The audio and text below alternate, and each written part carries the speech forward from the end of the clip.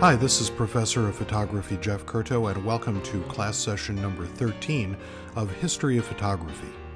Class session 13 deals with post-World War II photography, looking at photography in the atomic age and the changes that photography underwent during that time. Here we are joining our class in progress. Today we're going to talk about photography in the 20th century, the middle of the 20th century, mid-20th century photography, because mid-20th century photography, especially in America, was a very vibrant time, and we'll spend some time looking at that. And in order to kind of understand where the world was in the middle of the 20th century, we'll start out here.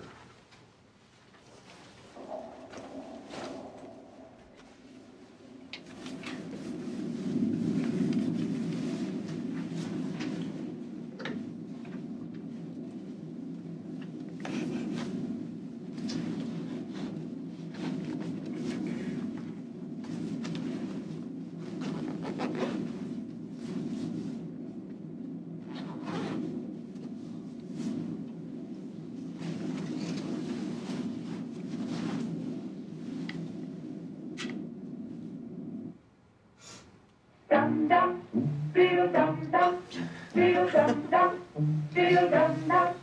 There was a turtle by the name of Bert, and Bert the turtle was very alert. When danger threatened him, he never got hurt. He knew just what to do. He ducked and covered, ducked and covered. He did what we all must learn to do. You and you and you and you, duck and cover. Be sure and remember what Bert the Turtle just did, friends, because every one of us must remember to do the same thing. That's what this film is all about. Duck and cover. Duck and cover. Some of us remember getting under our desks to practice for the inevitable in our adults' world's mind, our inevitable disaster. So all of those people perishing in the atomic blasts at Hiroshima and Nagasaki, and that changing the world in an almost instantaneous fashion. And so here in 1945, we have a bunch of things happening. We have the end of World War II. Franklin Roosevelt dies, and his Vice President Truman becomes the 33rd President of the U.S. The Soviet Union appears to be less of an ally to us, which they had been, and the terms Cold War and Iron Curtain appear. Cold War is a phrase attributed to the U.S. presidential advisor, Bernard Baruch, and the phrase Iron Curtain comes from a Winston Churchill speech that suggested a division was forming in Europe. And that division came to be with the Soviet occupation of Berlin in 1948 and then the subsequent building of the Berlin Wall in 1961. And so that's a whole lot of political stuff happening all at one time. And in the visual arts world, one of the things that begins to happen is a kind of artistic trend known as abstract expressionism. Abstract expressionism, practiced here by Willem de Kooning, Mark Rothko, Jackson Pollock. You can kind of see a sampling of that kind of work on the bottom of the screen there, with the idea that there was expression occurring. Expressionism, abstract expressionism. So expressing what it is that they felt. And of course, so many things were happening in terms of turmoil in the world that there was a lot of feeling that was happening and a lot of ways that artists were trying to express that feeling. So we'll talk quite a lot today about the world that was changing and this changing world that was occurring at this particular time. In 1947, India gains its freedom, yet in 1948, Gandhi, the sort of spiritual leader, if nothing else, of India, is assassinated. We also have in 1947 Senator Joe McCarthy in the Un-American Activities Committee. McCarthy was, and you've probably heard the phrase McCarthyism, McCarthy was sort of in charge of this group, the Un-American Activities Committee, that eventually said that there were a lot of people in America that were not on America's side, and essentially many of those people, if not all of them, but most of them, were people primarily in the arts, musicians, actors, and artists. And they were blacklisted, meaning that they were that authorities were told that they should not work, they should not be trusted because they were allegedly enemies of the United States. So that, of course, changed the world substantially because there was now this group of people who were considered to be on the outside of our country. And then in music, we had bebop jazz.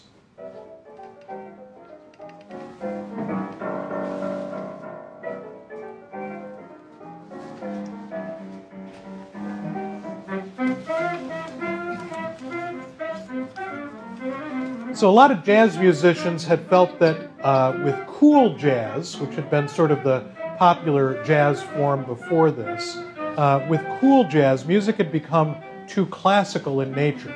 That is, too European, and not enough based in the blues, which had sort of originated the jazz form here in the United States. And so this kind of music, which was known as hard bop or bebop, was a return to music that was more Afrocentric, much more blues-based, and much more, according to the jazz world, pure and true to what it was that jazz origins had been.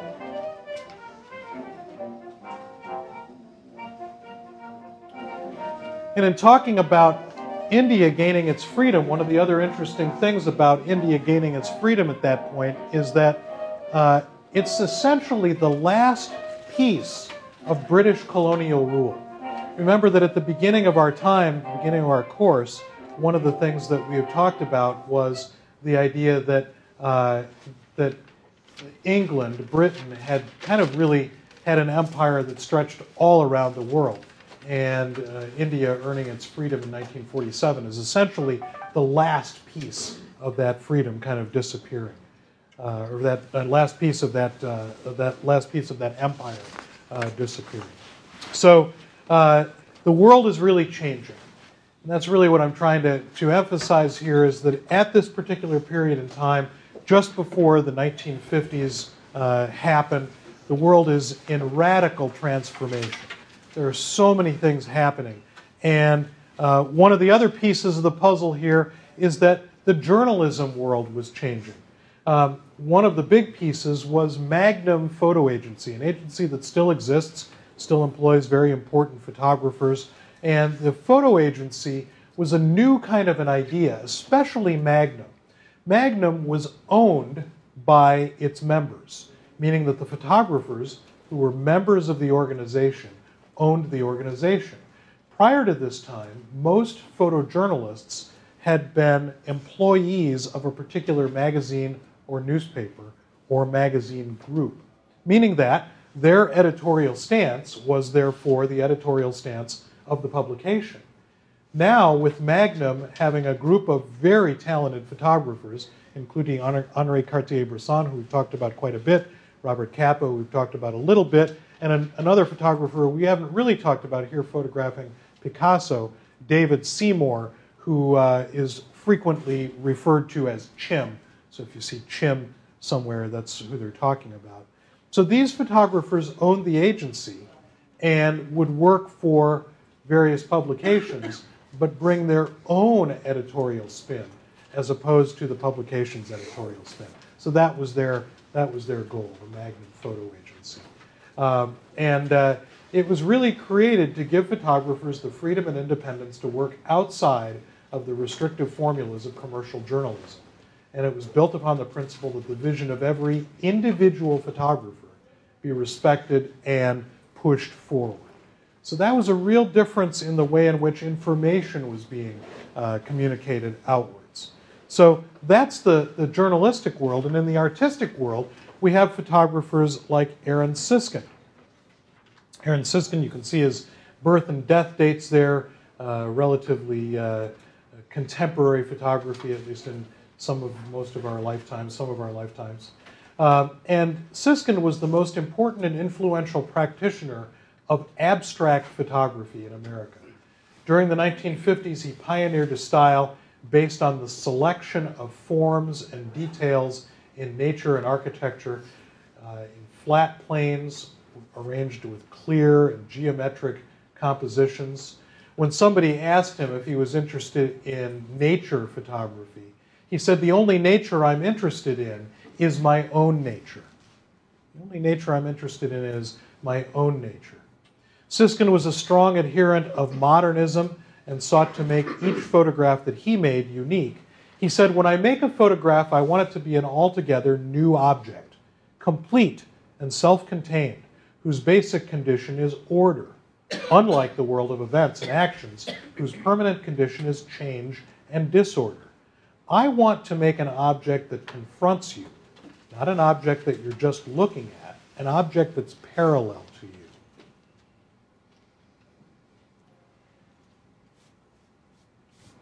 So Siskin begins to change the way photography is being thought of. So rather than photographs of vistas, places, or people, he's beginning to explore photography as a mechanism of abstract expressionism. Siskin went on to be an influential teacher for more than 20 years, teaching first at the Chicago Institute of Design, which was really the sort of leftover pieces of the Bauhaus, moving the Bauhaus from Germany to Chicago, where it became the new Bauhaus, and then subsequently absorbed into Chicago's Institute of Design. And then Siskin later went on and finished out his career teaching at the Rhode Island School of Design, RISD. Some of you may know that acronym. Here are some of Siskin's Divers series. Another fine art photographer who came of age during this time was Frederick Sommer. Sommer worked with an authentic, surrealistic sensibility, producing a body of work that is at once sort of disturbing and also quite beautiful. Born in Italy, raised in Brazil, and lived in the United States. So he also represents some other things that were happening at this time period, much more sort of people moving from one place in the world to another place in the world, choosing where they were going to live. This was something that was not terribly popular prior to the middle of the 20th century, other than immigration, usually by virtue of, a desire to work, leaving, sort of substandard conditions in another place. But here were people like Sommer, who was born in Italy, eventually moved to Brazil, and then eventually moved and lived in the U.S. for most of his adult life. Sommer made photographs that typically required long periods of preparation, nowhere more so than in his manufactured objects, which he would create for the camera and then subsequently photograph. And he said, "It is with the sensitized surface rather than photography itself that I am concerned." You think about him, European sentence structure. He's got the pieces reversed, right? He says, "It is with the sensitized surface rather than with photography itself that I'm concerned," meaning that he's interested in the materials of the medium. He's interested in the sensitized materials of the medium rather than lens-based imagery. One critic, Henry Holmes Smith, wrote about Frederick Sommer's work, "The general body of photography is bland, dealing complacently with nature and treating our preconceptions as insights. Strange private worlds rarely slip past our guard. Frederick Sommer has elected to show us some things that we may have overlooked. Sommer charges an ironic or absurd artifact with the force of an ancient idea." Another critic writing about Sommer wrote, "Sommer makes no concessions to the casual observer of his photographs. A superficial glance at his pictures reveals about as much as a locked trunk does of its contents. He contemplates his fragments until they are the intimates of his living mind." So it's another piece of this, and you'll notice that what's happening here is that these are photographers who are talking about something that is inside, much more so than they're talking about things that are outside.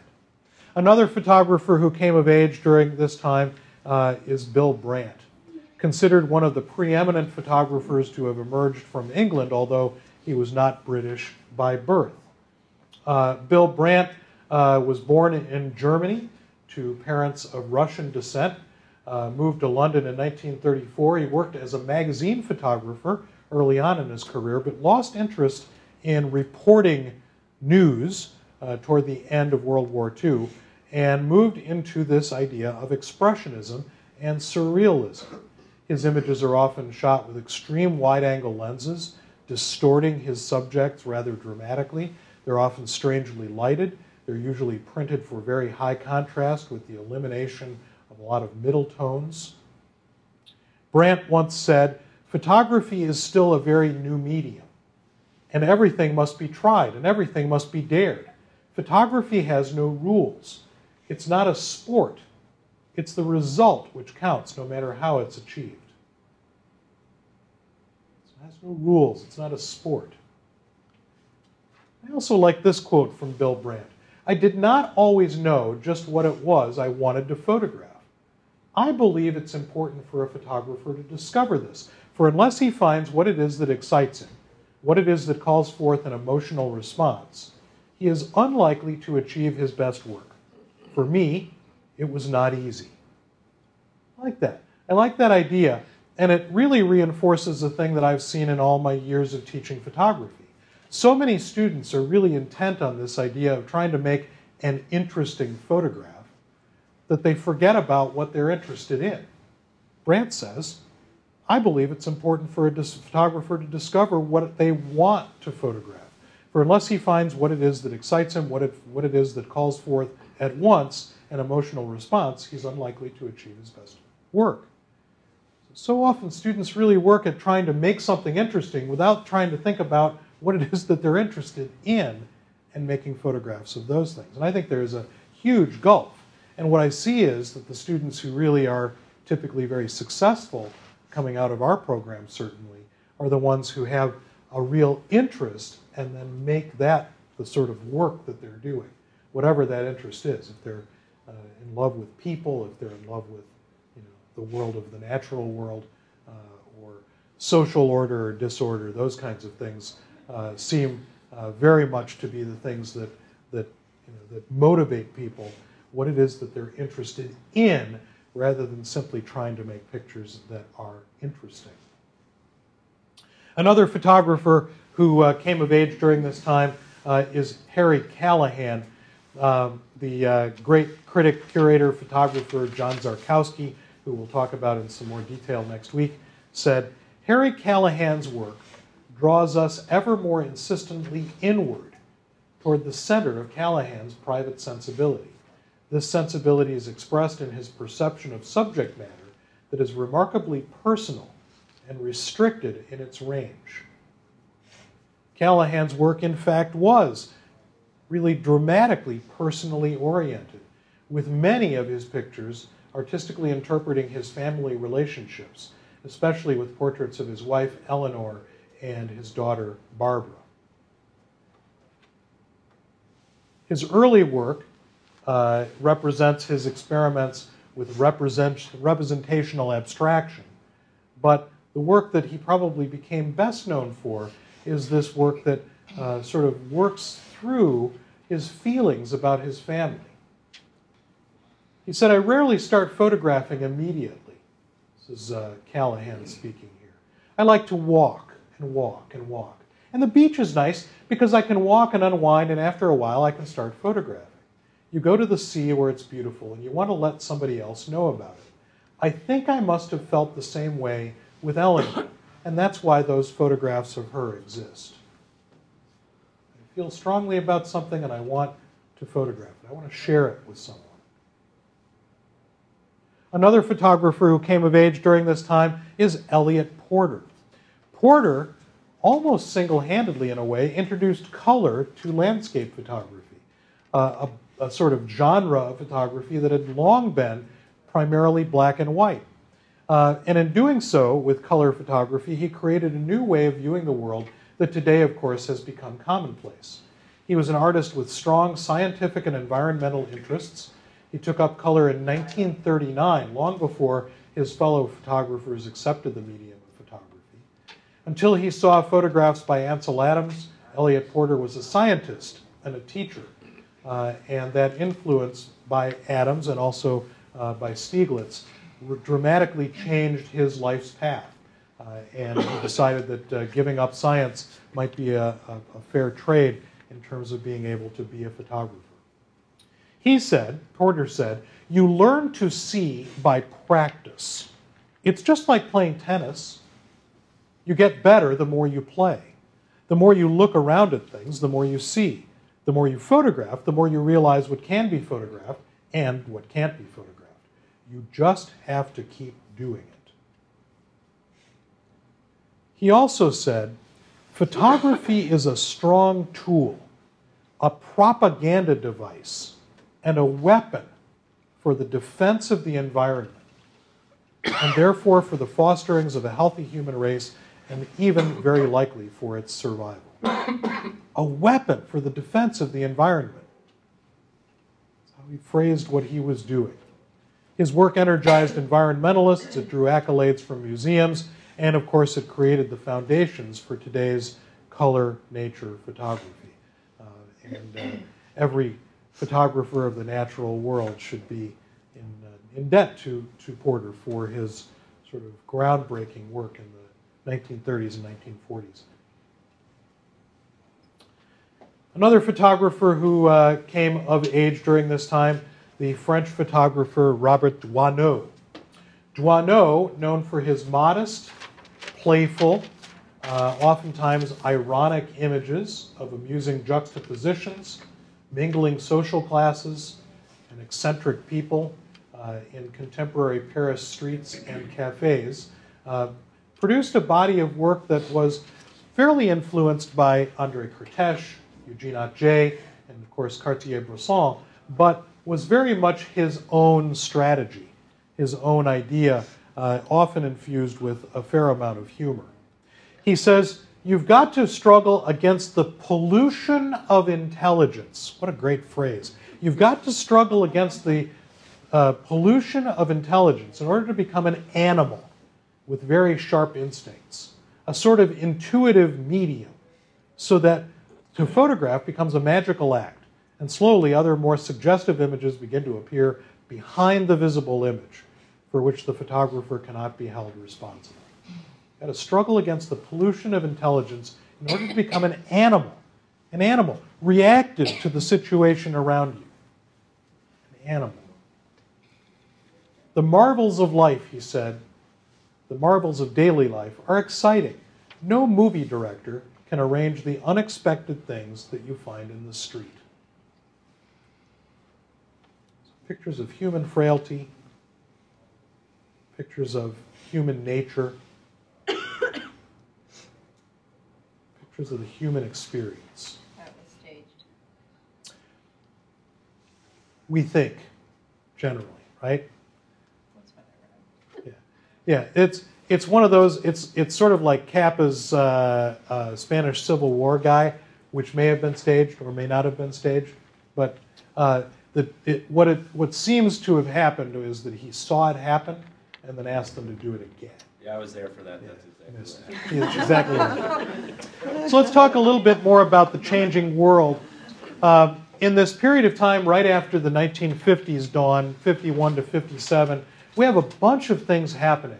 The very first use of the term rock and roll on the radio airwaves occurred. Cleveland radio DJ Alan Freed uses the term rock and roll to describe a song that he plays on the air, and of course that sticks and begins to describe an era of music that still is with us. The U.S. becomes involved in the Korean War during this time period. An article called "This is the Beat Generation" appears in the New York Times, and it describes a kind of a new process, a new idea about writing, about literature, and about the way in which the poetic world exists that brings forward a group of poets called the Beats, or the Beat Poets. We also have, during this time period, 11 African Americans being arrested in Montgomery during the bus boycott after Rosa Parks refuses to give up her seat to a white man. So that's happening at this time. Khrushchev threatens that Russia will make ICBM missiles, which of course they do. And Jack Kerouac, born 1922, died 1969, publishes poems in his seminal book, On the Road. And so let's talk a little bit about Kerouac's book, On the Road. How many people have read On the Road? A lot of people read it in the last couple of years because it celebrated its 50th anniversary about a year and a half ago. San Francisco, give a buttering bum in a brown beet suit. Can't make a woman on a rainy corner. Broken plastic coverlets flapping in the rain to cover newspapers all printed up in plain. Guys with big pockets and heavy top coats and slit scar, head bands down the middle of their hair, all Bruce Barton combed, stand surveying Harrison, Folsom and the ramp, and the red brick clock, wishing they had a woman with some money, honey. Westinghouse elevators are full of pretty girls with classy cans and cute pans and long slim legs and eyes for the boss at 3:45. So that was Kerouac reading some of his own poetry.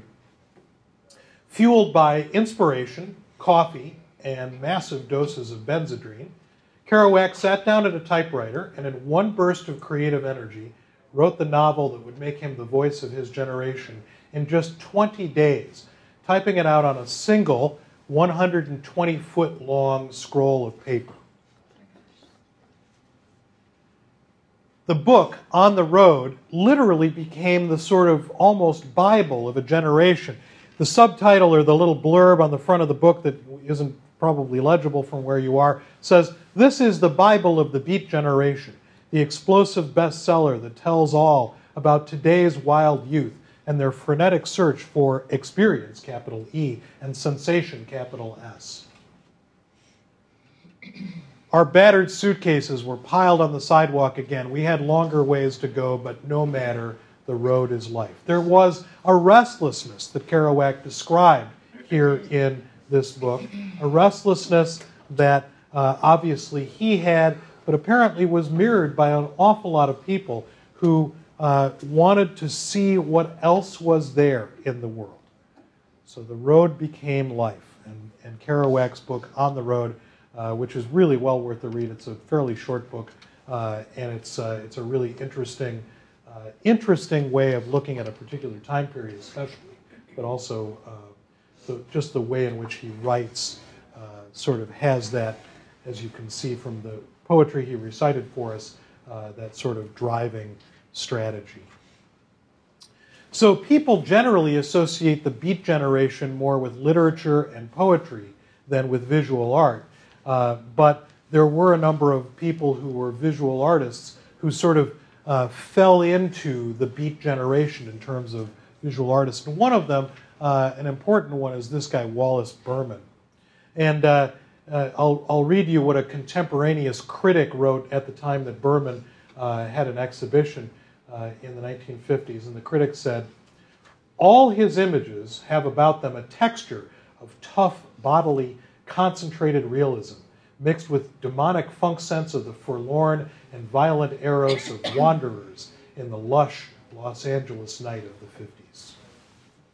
You kind of see that there is a combination there of the way in which the critic is writing about the work, the kinds of things that the work represents, and the generation of people who were restless and looking for something new. All his images have about them a texture of tough, bodily, concentrated realism, mixed with demonic funk sense of the forlorn and violent eros of wanderers in the lush Los Angeles night of the 50s.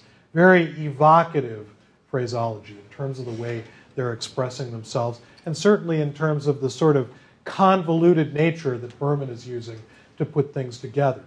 That idea of beat visual arts essentially morphed into pop art. Pop art which brought popular culture into fine art. Probably the easiest way to think about it is pop culture and art. Pop art. Popular culture, fine art. And the idea here was to make us look at the world around us, the world of our popular culture, with sharpened eyes. And here is Richard Hamilton, and here is his piece that is called "Just What Is It That Makes Today's Homes So Different, So Appealing?" And you can see all of these references to popular culture in this image. And of course, a much more commonly known pop artist of the era was Andy Warhol. Warhol's work revolved around the concept of Americana and American culture. He said that what he wanted was to be an art-making robot. A robot. That's what he wanted to be. He hired and supervised people that he called art workers, and those people were engaged in making prints, shoes, films, books, and a wide variety of other items at his studio, which he called The Factory, located on Union Square in New York City. And again, the idea is to bring popular culture together with fine art and help people see that art is in the world all the time. Of course, one of Warhol's better known images was this picture of Che. So who's Che? Che Guevara, who was a revolutionary. And you know, what's interesting is that this image of Che sort of appears all around the world. And you can go just about anywhere and see a stencil of this somewhere. And he's come to represent sort of revolutionary ideas in many different ways. So what's interesting is that because Warhol's idea about what he was making, in this case this sort of grid-like set of portraits of Che, was to combine popular culture and art, that he rarely used his own things as basis for his artwork. He would take something that already existed and modify it in some way. And the thing that he took that existed before is this image by a photographer named Corda, whose real name was this, Alberto Diaz Gutierrez, a.k.a. Corda. He only called himself Corda, and he adopted that name early in his career, naming himself after the Hungarian filmmakers Zoltán and Alexander Korda, who were kind of revolutionary filmmakers.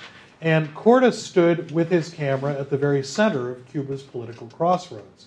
And so here is Korda's photograph of Che that eventually becomes this image that has kind of burned itself into society's psyche over a long period of time. And it's so interesting to see it out of the context of just Che's head, right? This sort of enigmatic little profile that peers in from the far left-hand side of the frame, and the palm tree on the right-hand side of the frame changes the context of the picture rather dramatically. It's sort of interesting to see that image separated in some way from its origins.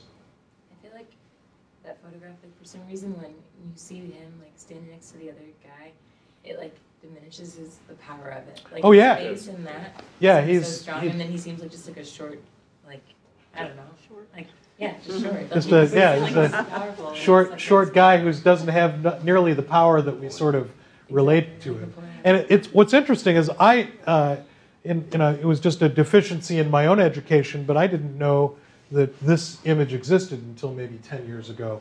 And seeing it was really like exactly that kind of mind bender, because you know this image so clearly from seeing it so often, and taking it in its original context really changes everything. So it reminds me of the Economist picture.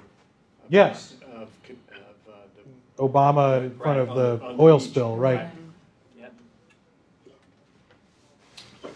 So Roy Lichtenstein, an artist who used typical elements of commercial art, comic books, and advertisements in his drawings and paintings, appropriated those subjects of the cartoon, the comic book, commercial illustrations, and made paintings out of them. How many people have seen like Roy Lichtenstein painting at some point? Tell me like a thing about their size. Ginormous. Particularly large, usually somewhere in, this might be 12 feet long and 5 feet high or something like that, right? So they're fairly large things, and that scale break dramatically changes the way in which we perceive it, because no longer do we perceive it as something that would be in a comic book. So his subjects were initially from true romance books or adventure comics, as well as illustrations in the Yellow Pages and other kinds of commercial illustrations. But later on, he begins to draw on the whole history of art, but converting it into this sort of comic book style. He called this style an unartistic style, as artificial as possible. An unartistic style as artificial as possible. So his goal was to sort of subvert the idea of art and combine, again, as a pop artist, combine popular culture with artistic impulse. As a sort of quick aside, contemporary photographer Laurie Lambrecht completed a project of about a decade ago, maybe a little less than a decade ago, photographing Lichtenstein in his studio. Really interesting pictures that have a very, very strange feel to them, don't they? You know, because they're almost like, you know, they almost don't look real, even though we know that they are. So there's Lichtenstein standing on It a looks like somebody stool. shot this with a funny perspective. Yeah, they do have a really interesting Just photoshopped perspective. him in. No, I know she didn't. So there's Laurie Lambrecht. In 1955, Robert Frank set out to observe and photograph the United States. He was supported by a grant from the Guggenheim Foundation. We've talked a little bit about the Guggenheim Foundation. In fact, over the last couple of weeks, within the last 10 days, I think, the Guggenheim Foundation announced its Guggenheim Award winners for this next year. A number of really important photographers who deserve that kind of support were supported, which is great. How much is it? How much money is it? It varies widely. It depends on what it is that you've applied to do. So, from several $1,000s to many more thousands. So, usually that supports purchasing equipment or getting time off from employment or something. So Edward got Weston. the first one. Weston got the first Two two Guggenheim grants. Yeah. No, but the first for photography was just $2,000. Which, you know, in 1940 something, right? Probably do a lot with that. 1942, I think, is when he got that. That's a lot of dough. Oh yeah. Right? Yeah. So, but Frank traveled across the United States for 2 years. The result was a book called The Americans, a visionary work and a milestone in the history of photography. Frank exposed 687 rolls of film, over 20,000 images. He printed 1,000 proofs and eventually selected 83 images for his book. He eventually befriended the Beat poets, including Jack Kerouac, who ultimately wrote the introduction to the book, The Americans. And you can kind of see how this stuff starts to kind of come together. And became one of the key visual artists to document the Beat subculture in America in photography. Robert Frank's The Americans project presented American life as marked by conformity, empty symbols, racism, shallow patriotism, and disconnection.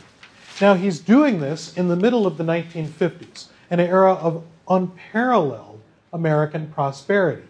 Our industrial machine was rampaging and working really hard. We were on top of the world. We were considered the ultimate and an unquestioned superpower in the world. And here's Robert Frank coming in and saying, well, maybe, but maybe there's another point of view.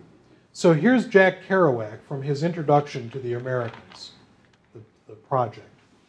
That crazy feeling in America when the sun is hot on the streets and music comes out of the jukebox or from a nearby funeral, that's what Robert Frank has captured in the tremendous photographs taken as he traveled on the road around practically 48 states in an old used car with the agility, mystery, genius, sadness, and secrecy of a shadow, photographed scenes that have never been seen before on film. Very typical Jack Kerouac long sentence. Kerouac went on in his introduction to say, Robert Frank, Swiss, unobtrusive, nice. With that little camera that he raises and snaps with one hand, he sucked a sad poem right out of America onto film, taking rank among the great tragic poets of the world. When asked about his work, Robert Frank said, "I've been frequently accused of deliberately twisting subject matter to my own point of view. Above all, I know that life for a photographer cannot be a matter of indifference. Opinion often consists of a kind of criticism, but criticism can come out of love. It's important to see what is invisible to others." It's a tremendously important photographic project. We have 2 or 3 facsimile versions of the Americans in our library. Strongly encourage you to grab those and take a look at this very important body of work. The sequencing of the images in the book, the way in which the images kind of flow from one to another, tells a story in a remarkable way. And it really changed the way people felt about what photography could do. Its editorial quality became important, and people began to understand photography in a kind of a different sort of way. So this guy, Edward Steichen, who we've talked about in several different guises, right, throughout our time together. Here he is as an older man. And he was the curator of the photography department at the Museum of Modern Art in New York City. And in 1955, he put together an exhibition called The Family of Man. It's been called the most successful exhibition of photography ever assembled. The book, seen here, the Family of Man book, is the best-selling photo book ever. And it continues to be the best-selling photo book ever. 503 images were presented at the Museum of Modern Art. 2 million pictures had been considered for the exhibition. 503 pictures were exhibited. And Steichen called this exhibit, quote, "a mirror of the essential oneness of mankind throughout the world. Photographs made in all parts of the world of the gamut of life from birth to death." So his objective was to show the way the world was. The way the world was. And in a sense, it seems to bring the world together after a period of tremendous divisiveness, right? So it was a tremendously well-attended exhibition. Tens of thousands of people saw this exhibition. One of the interesting things was that many of the photographers who were asked to participate had no idea that some of their work would be mounted on the ceiling or down next to the floor, or, that it wasn't really a traditional photographic exhibition in terms of work in frames, in mats, on the wall, in that sort of way.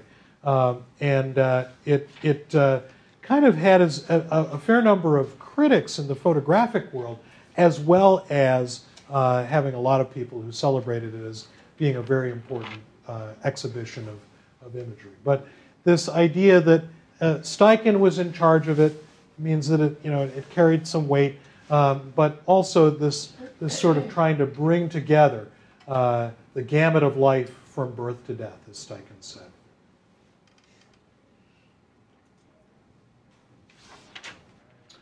So from there, let's talk briefly about this guy, Garry Winogrand. We'll take a break after Winogrand. Garry Winogrand's photographs represent a kind of personal photojournalism. Personal photojournalism. In other words, they're sort of images that are journalistic in nature, but may not be the kind of journalistic images we would expect to see in magazines or newspapers. His photographs won him some acclaim as an important chronicler of contemporary American life.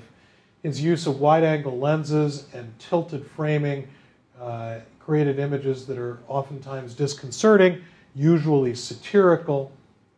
One critic wrote, "The fastidious intelligence that informs Winogrand's pictures comes not from photojournalism, however, but from his classic predecessors. From Atget and Evans, Winogrand learned an abiding respect for lucidity within complexity and for clear, coherent description. Atget convinced Winogrand of the need for truth. In Evans' work, Winogrand first recognized the distinction between photography and the world. The distinction between photography and the world. Because in fact, what Winogrand's basic tenet was this. He said, photography is not about the thing photographed.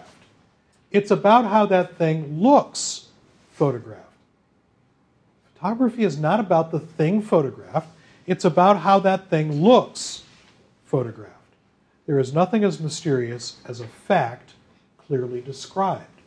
And what Winogrand is trying to do in a lot of his photographs is try very, very hard to figure out the difference between what the world is and what the photograph of the world is. And really asking us to contemplate the difference between what we see and what, and perhaps more importantly, what the camera sees. He said, I like to think of photographing as a two-way act of respect. Respect for the medium, by letting it do what it does best, describe, and respect for the subject by describing it as it is. A photograph must be responsible for both. Yeah. So here's Bruce Davidson. And have it printed and ready to go. Bruce Davidson still alive, still working. There's a book of that. Born in 1933. He began photographing when he was 10 years old in Oak Park, Illinois, where he grew up. He is a member of the Magnum Agency, so that agency still working with important photographers. And he worked his sort of most prolific early years were 1958 to 1961, when he created bodies of work like The Dwarf, Brooklyn Gang, and The Freedom Rides. And he also received a Guggenheim grant in 1962 to photograph what ended up being a documentation of the civil rights movement. In looking at Davidson's work, let's briefly consider a book by a woman named Hala Beloff.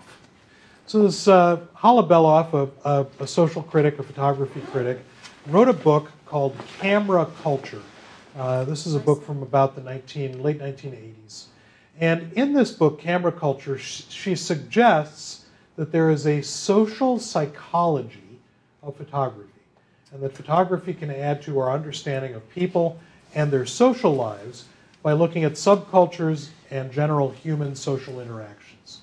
And I think in many ways, that's what photographers like Bruce Davidson were doing in the 1950s and 1960s, looking at subcultures, looking at general human social interactions. And so photographs by photographers like Winogrand and Davidson and Robert Frank and a lot of others are evidence in some ways of the general sociology of their time.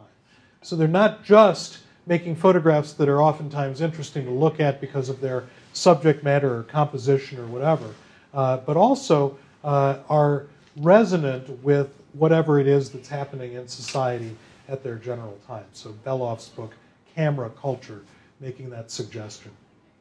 Danny Lyon, self-taught American photographer and filmmaker. Self-taught becomes fairly important because just after the war, a little bit before the war, but mostly after the war, photographic education starts to take hold, and people begin to go to school to learn to be photographers.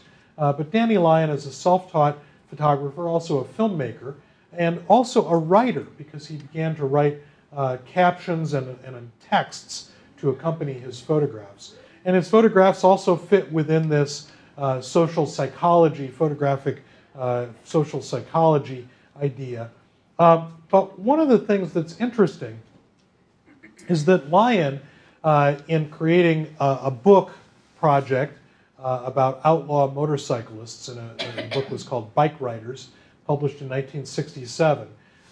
In addition to making the photographs, he became a member of the Chicago Outlaw Motorcycle Club, traveled around with them, shared their lifestyle, and his attempt was to record and glorify the life of the American bike rider. Now, the really significant part of this is that Lyon was doing this to photograph that culture from the inside of that culture. Prior to this time, most photographers who documented something, some culture or subculture, especially one outside of their own, were sort of hovering above that culture, it's looking at it from a distance. Looking at it from a distance. Whereas now photographers begin to recognize that in order to photograph the thing they want, they need to get inside the thing that they want.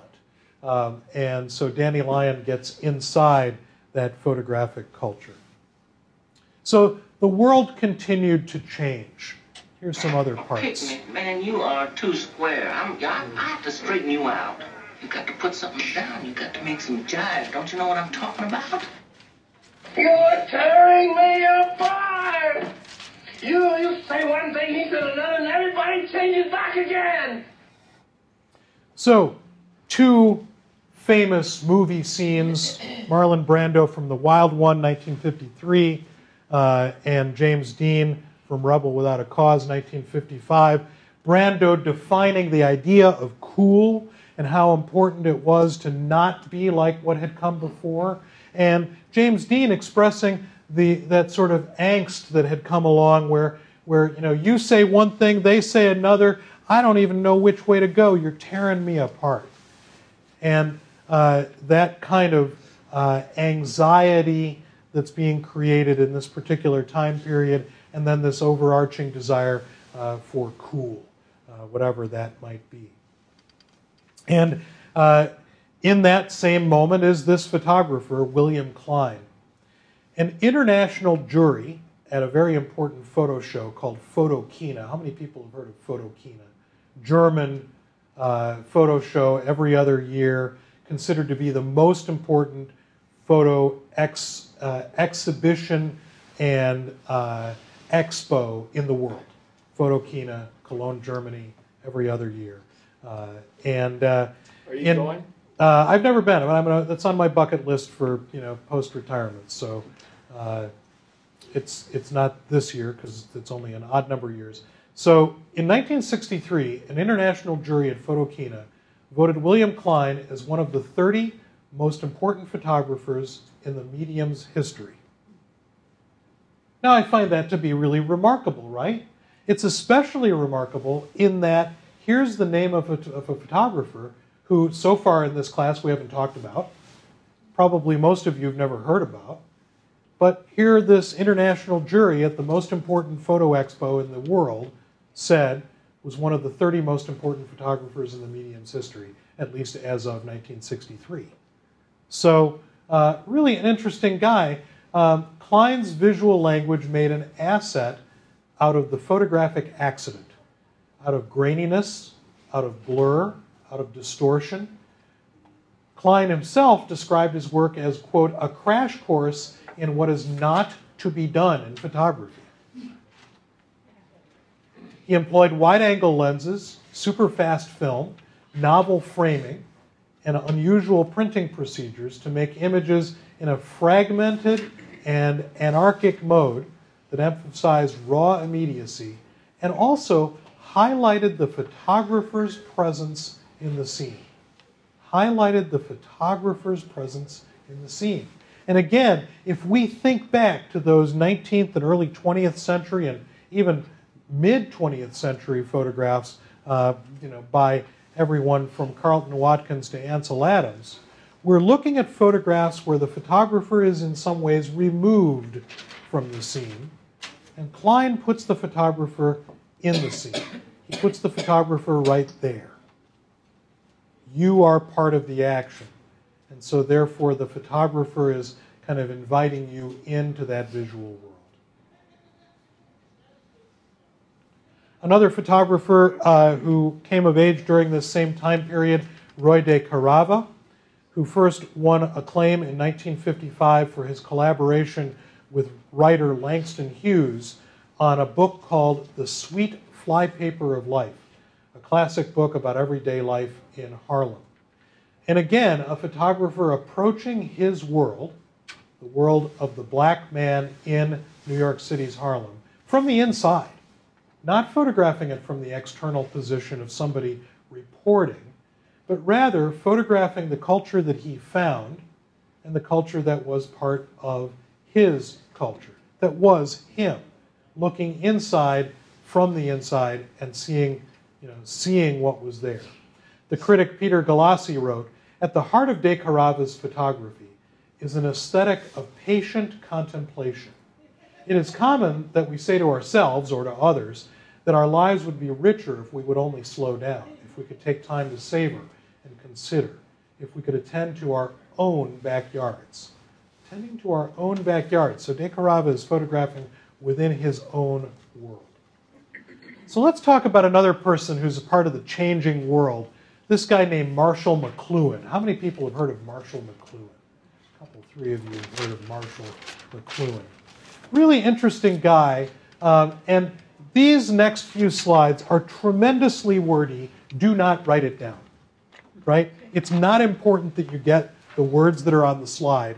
I try not to put a ton of words on my slides. I'm hoping you haven't had to, try to write down everything on the slide. These next few slides are really, really wordy. Just pay attention to the idea, not so much the massive amounts of text. So, McLuhan was all of these things that are at the top: an educator, a philosopher, a communications theorist. And his basic overarching theory is one of technological determinism. Technological determinism, or the belief that technological development determines social and cultural change. So that's his basic tenet, that as technology changes, so do we as a society.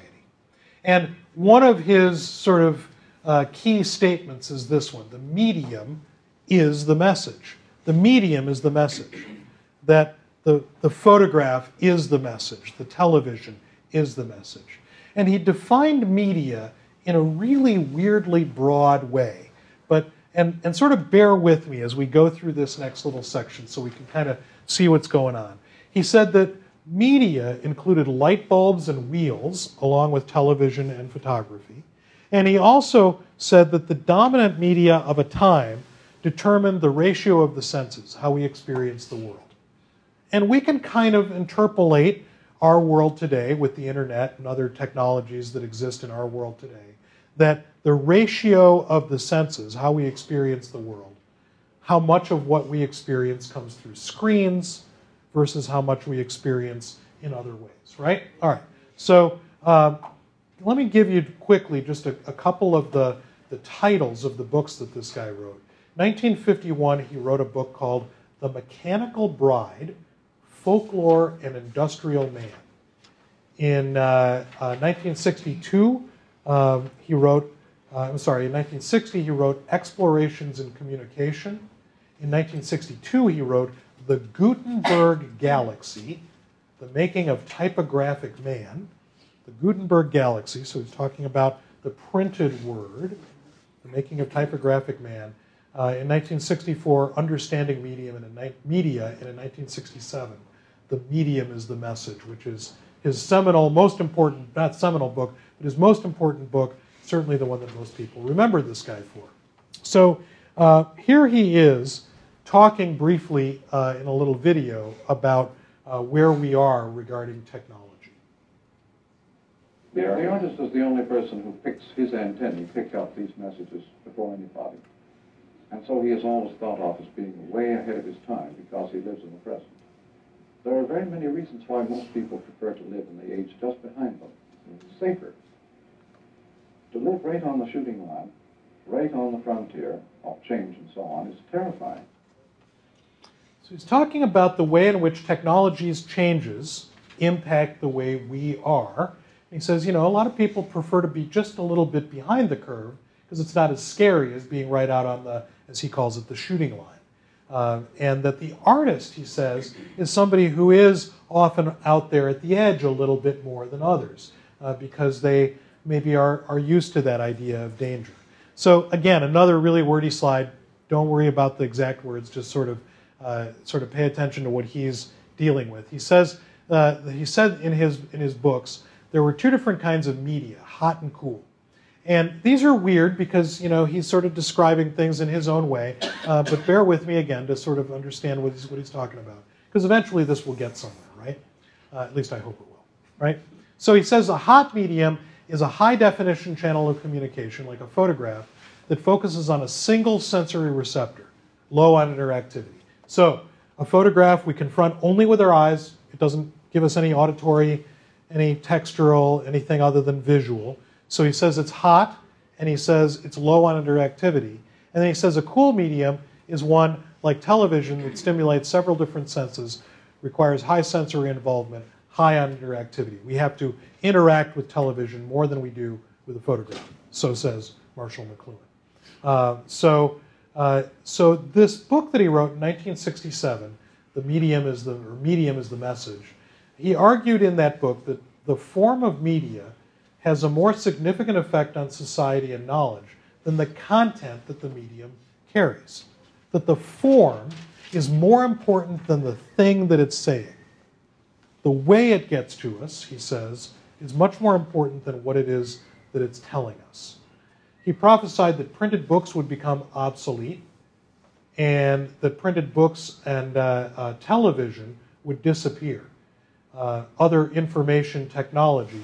And he said, the new electronic interdependence recreates the world in the image of a global village. Really interesting, right? These are terms that we sort of kind of, hopefully some of you are kind of noticing that some of this stuff seems to resonate with things that are happening today and so forth and so on. But he's writing about these things in the mid to late 1960s. So another big wordy slide, but you get the idea. And he talks about hot and cool media. And he says, any hot medium allows of less participating than a cool one. As a lecture, like we're here in now, makes for less participation than a seminar where discussion is happening back and forth all the time. And a book for less than dialogue. So he's talking about the way in which we deal with each other and the way in which we communicate information. And he says hot media are high in definition and demand little participation, generally speaking associated with the eye rather than the ear, usually sequential or orderly. Cool media are low in definition. And you might argue, as I might, with the way in which this chart, which is not my chart, it's his chart, is laid out. I might not necessarily agree with all of it.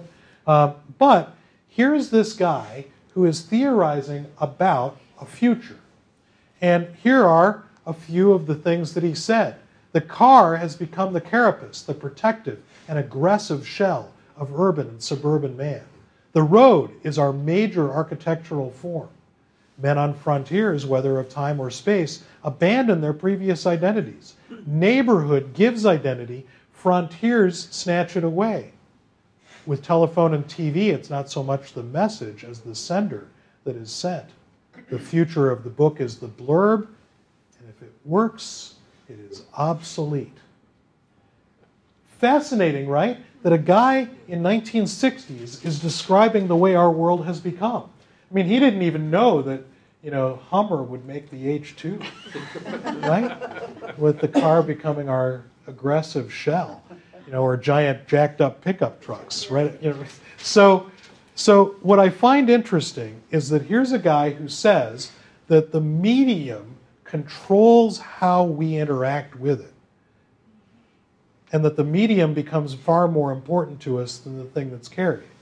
And I would defy any of you in the room to have not at some point mindlessly and completely without any interest in any particular thing randomly clicked on links on the internet that has nothing to do with you or your interest in anything or anything about what you might want to know, and just watched the sort of flow of information, which is tremendously vast, right? There is nothing in the world that we can't know at least a little bit about at a couple of clicks of our right finger, or left if you're a southpaw. So here's Marshall McLuhan talking about the way in which our world in his mind would become, and it seems as though it has become that way, and certainly that central one, if it works, it is obsolete, seems to be a hallmark of our lives right now, right? If it works, it must be something we need to replace. So it's kind of fascinating, isn't it? Computers every 18 months. Thereabouts. Yeah, I was just talking to somebody this morning about the couple of obsolete computers I have sitting on the floor in my house, just taking up space, don't really know what to do with them. At one point they were worth a lot of money, now so not so much, So, melt down the little components, right? All right, so let's move on to Duane Michals. Michals, a poet, a philosopher, and a photographer. He's managed to merge those three things, poetry, philosophy, and photography, into single output images for a highly distinct and original body of work. And his work, of course, also came of age during this same time period of the 1960s. Poems and short stories are paired with his images, and photos are grouped together in storytelling series. They are often accompanied by his handwritten commentary or titles that are actually part of the image itself, the illustrated man. This one is called The Dream of Flowers, intended to be seen sequentially. His photographs are set up and surreal. His writing, on the other hand, is very contemplative and oftentimes very philosophical. In the end, Michals' views on life and the world around him shine through what it is that he is writing about and photographing about. So I'll read this little text here that's written underneath this photograph. This photograph is my proof, it says. This photograph is my proof. There was that afternoon when things were still good between us, and she embraced me, and we were so happy. It did happen. She did love me. Look, see for yourself. Investing images that, at least at first, may not seem to be much of anything, with a deeper sense of meaning that is extraordinarily personal. Extraordinarily personal. Here describing the sort of interaction between two strangers who may or may not be. We've all had that feeling sometime. Michals once said, I was lucky because I never went to photography school, and I didn't learn the photography rules. And in not learning the rules, I was free. I always say you're either defined by the medium or you redefine the medium in terms of your needs. You either are defined by the medium or you redefine the medium in terms of your needs. And in some ways, the reason that I put Duane Michals in the spot where he is so that Marshall McLuhan's ideas about medium and message kind of come before, because he says you're either defined by the medium, let photography define you, or you redefine the medium in terms of your needs, how you communicate. So here I've put together a few of these sequential images in sort of one picture after another sequence. Michals said, the best part of us is not what we see, it's what we feel. We are what we feel. We are not what we look at. We're not our eyeballs. We're our mind. People believe they're eyeballs, and they're totally wrong. That's why I consider most photographs extremely boring. Just like Muzak, inoffensive, charming. Another waterfall, another sunset. This time, colors have been added to protect the innocent. It's just boring. But that whole arena of one's experience, grief, loneliness, how do you photograph lust? A photographer looking inside himself and bringing those ideas outside. Chuck Close, a photographer and a painter, doing both simultaneously throughout his career. Born in 1940, still living, still working, still making art. When asked about the difference between his photographs and his paintings, he said, what difference does it make whether you're looking at a photograph or looking at a still life in front of you? You still have to look. Still have to look. And he's played with the hyper-realistic quality of photographic images and his ability to create hyper-realistic painted images. This is a painting. This is a photograph. So he plays with that and also plays with the way in which the photograph can be broken down, whether it was through grain of earlier photographs or digital pieces of contemporary photographs. There's a couple of images of Close at work. He is confined to a wheelchair from an odd illness that he has. Oh, I forgot completely last week to pass this around, so last week everybody was here. I'll pass this around. I just remembered it today. But you can kind of get a sense of the scale of how he works, how big these images are. He's got this, oops, I didn't mean to change there. He's got this great platform that he paints from where the canvas can be moved up and down relative to him, so he doesn't have to move around in his wheelchair. Most recently, Chuck Close has been making daguerreotypes. Everything I love about photography, he said, was already there in 1840. The brightest highlights possible, the deep, dark, velvety blacks, and the unbelievable range of tones in between. The immediacy of them and the intimacy of them. It's like holding a book in your lap. When you look at something with a bunch of other people, it's a different experience. I just love the object status of the daguerreotype. Everything I love about photography, he said, was already there in 1840. So this is Chuck Close himself. And he also has experimented with the large format 20 by 24 Polaroid camera. Minor White, who we looked at briefly before, the critic, curator, writer, photographer John Zarkowski wrote, of those photographers who reached their creative maturity after the Second World War, none has been more influential than Minor White. White's influence has depended not only on his own work as a photographer, but on his services as teacher, critic, publisher, and house mother for a large portion of the community of serious photographers. That house mother comment is based on the fact that White ran a sort of commune-like compound in New York, upstate New York, where photographers would come and spend a week or a month or a few days, work, make photographs, talk with one another, so forth and so on.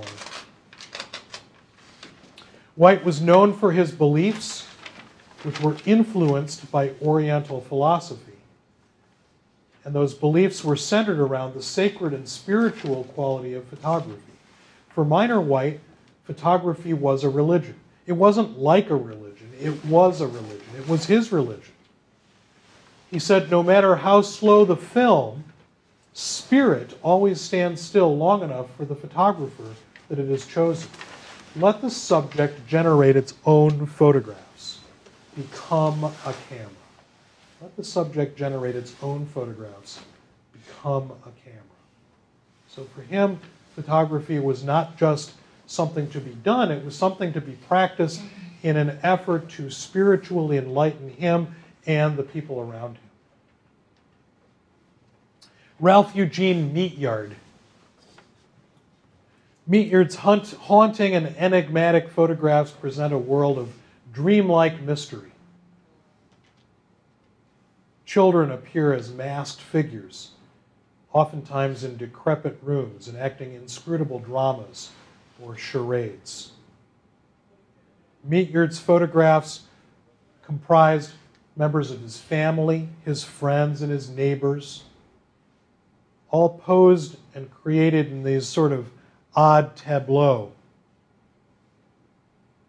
He never just took a photograph. His work always was carefully planned and executed, oftentimes full of some sort of menace or foreboding, working through whatever demons might have been inside of him. Ralph Gibson. Gibson wrote, well, for the longest time, I've known that photography, for me, is not directly linked to an external event. For example, if I say that tomorrow there's going to be an execution at 12 o'clock, if you get there at 12 o'clock, we can all win a Pulitzer Prize. But if you get there at 12:01, you miss your shot, as it were. So what I wanted to do is to be able to make my perception of anything become the subject itself. I wanted to make my perception of anything become the subject itself.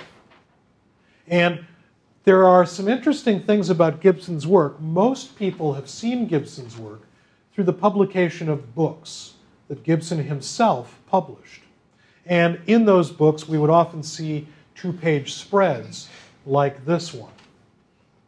And those two-page spreads would be the sort of juxtaposition of photographs that, as Gibson said, may not necessarily be related, but somehow now become related because of his decision of how to place them together. So he said, for this reason, I've attempted to take pictures of simple things, you know, like a cardboard box, or a chair, or a spoon. Very humble objects. I'm not terribly drawn to the epic event. I'd like to make something totally insignificant into an object of importance by virtue of how photography works. And as I mentioned, Gibson became known through a series of photographic books produced by a publishing company that he started for the purpose of publishing his own books, called Lustrum Press. He produced a trilogy of books from 1970 through 1975. First, The Somnambulist in 1970, Deja Vu in 1973, and Days at Sea in 1975. These books were notable first because they were published by his own publishing house, and so therefore had no other editorial content. But they were also notable for their sequencing of images and for their almost complete lack of text, as well as for the photographs that were in the book. So he's controlling the way in which the images arrive in the public eye. Controlling what it is that he's photographing, but also controlling how it is that people see them. Intriguingly, Gibson apprenticed with both Dorothea Lange and later with Robert Frank, both of whom, of course, understood the concept of sequential images presented in book format, because Lange had produced American Exodus, and Robert Frank, of course, had produced The Americans. Gibson's work has a strongly surrealistic quality, and the sequencing tends to give a more narrative quality, even than Robert Frank's Americans, as well as being very heavily rooted in the erotic.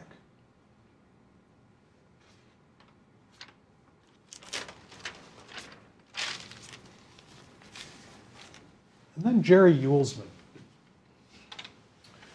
Photo montages by Jerry Uelsmann are perhaps the most significant silver printmaking event and achievement of the 1960s and beyond. His photographs are a curious blend of themes, motifs, and sensibilities. In a single Uelsmann print, one might find elements of pop art, of expressionism, of photography as comedy, of photography as self-knowledge, aspects of surreal and romantic fantasy, formalist and conceptual experiment. And he's been really doing these pictures since the 1960s and continues to do them to this day. He's been a prominent spokesman for what he calls post-visualization. Post-visualization. Sort of taking the ideas that Edward Weston had of visualizing the image in his mind's eye before he released the shutter button, to something that Uelsmann says is the willingness on the part of the photographer to revisualize the final image at any point in the entire photographic process. He began using the darkroom as a visual research lab in the early 1960s, and really sort of achieving sort of some tremendous successes from about 1965 on. He called it a visual research lab, that his studio, his place of creativity, was far less about wandering the world and making photographs, and far more about what he could determine could become a photograph in combinations of images at a later time. And to sort of round us up this afternoon, Uelsmann said, one of the major changes in attitude that occurred in the world of art as we moved from the 19th into the 20th century was that the 20th century artist became more involved with personal expression, than with celebrating exclusively the values of the society or the church. Along with this change came a broader acceptance of the belief that the artist can invent a reality that is more meaningful than the one that is literally given to the eye. And I subscribe enthusiastically to this. So what I hope you saw today was a huge number of image makers who were much less focused on what was out there and much more focused on what was inside. That this idea of expressive photography really comes of age from post-war through the 1960s and 70s. So we'll wind up here with old Miles Davis and Gil Evans, Will-o'-the-Wisp. Ominous, foreboding.